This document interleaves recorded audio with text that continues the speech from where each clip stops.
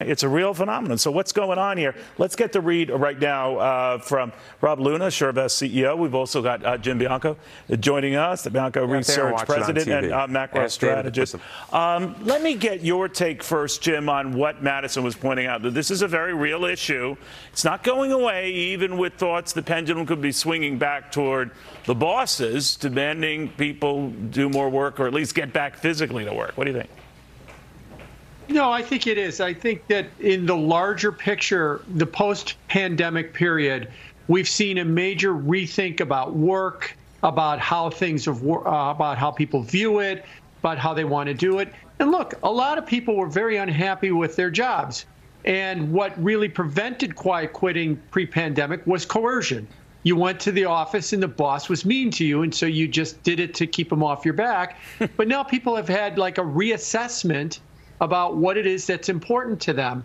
And I think that that is going to transcend just a bunch of people that we want to dismiss as lazy, but the whole nature of work. And that even filters into trying to get people back into the office nearly 2.5 years after the pandemic began. Yeah, I'm a little surprised that employers are having the difficulty they are kind of enforcing that, or at least getting workers who are into this trend maybe rethinking that trend. Rob, I'm especially reminded of the push by the investment banks to say, all right, we're dropping a lot of these COVID protocols, so you have no reason to be home anymore. And I'm just wondering where that's going.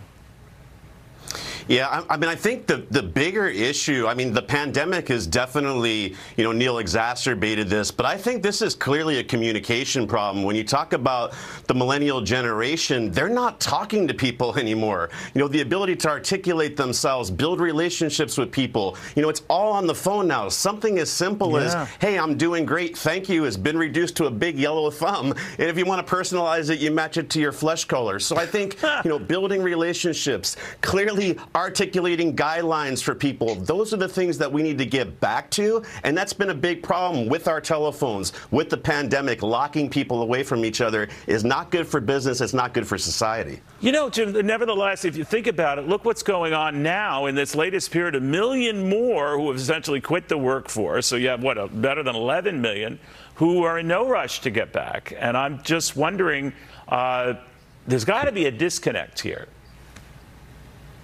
Oh, there definitely is a disconnect. I mean, it comes down to the nature of work. And I would push back a little bit. This is not a Gen Z, younger millennial thing. This transcends all the way through to people in their 50s about the types of jobs that they have.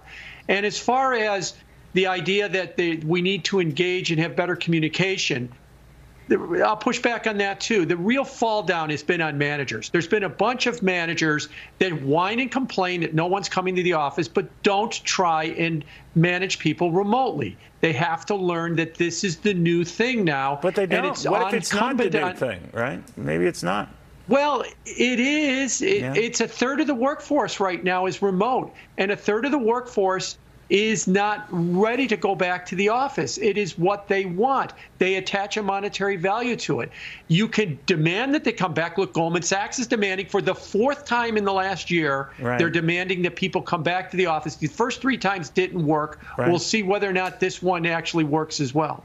There's a cockiness, though, with all respect to what Jim was saying, though, Bob, where he said, no, I can't soil myself with coming back in and hearing your orders. I'm an obnoxious boss and the people in my cubicle who annoy me. Different times now, and it was warranted during the whole COVID thing, and I understand some workplaces changing to address that. But I don't know. I wonder if the pendulum swings back, and a lot of these people are doing this. Not all, by all means.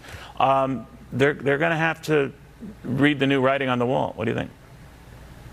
Yeah, no, and I agree, and I'll push back on you a little bit, Jim. I mean, you're saying managers. Managers are people, and the ability to communicate, articulate the needs, to be able to outline a clear guideline and path for people is actually now more important than ever, because if you are able to manage this remote workforce, I think over-communication is the key, because you're not right in front of people. And so I think there's been this big disconnect where everyone's been siloed, and that's what some of these investment banks are starting to talk about, is collaboration generation is where some of these best ideas get from. So I don't think we're going back to where we were, but I do think we're going to get back to more of a normal environment, maybe some flex work schedule. But as the pandemic gets put in the rearview mirror, as this economy starts to slow down, the power is shifting back to the employers, just like we're seeing in the real estate market. It's going back to a buyer's market, so they're going to have a lot more choice, and this new generation or the 50-year-olds are going to have to catch up with that. All right.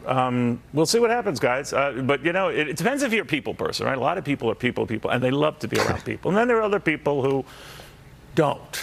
And that's the conundrum. Gentlemen, thank you both very, very much for that. By the way, we're getting word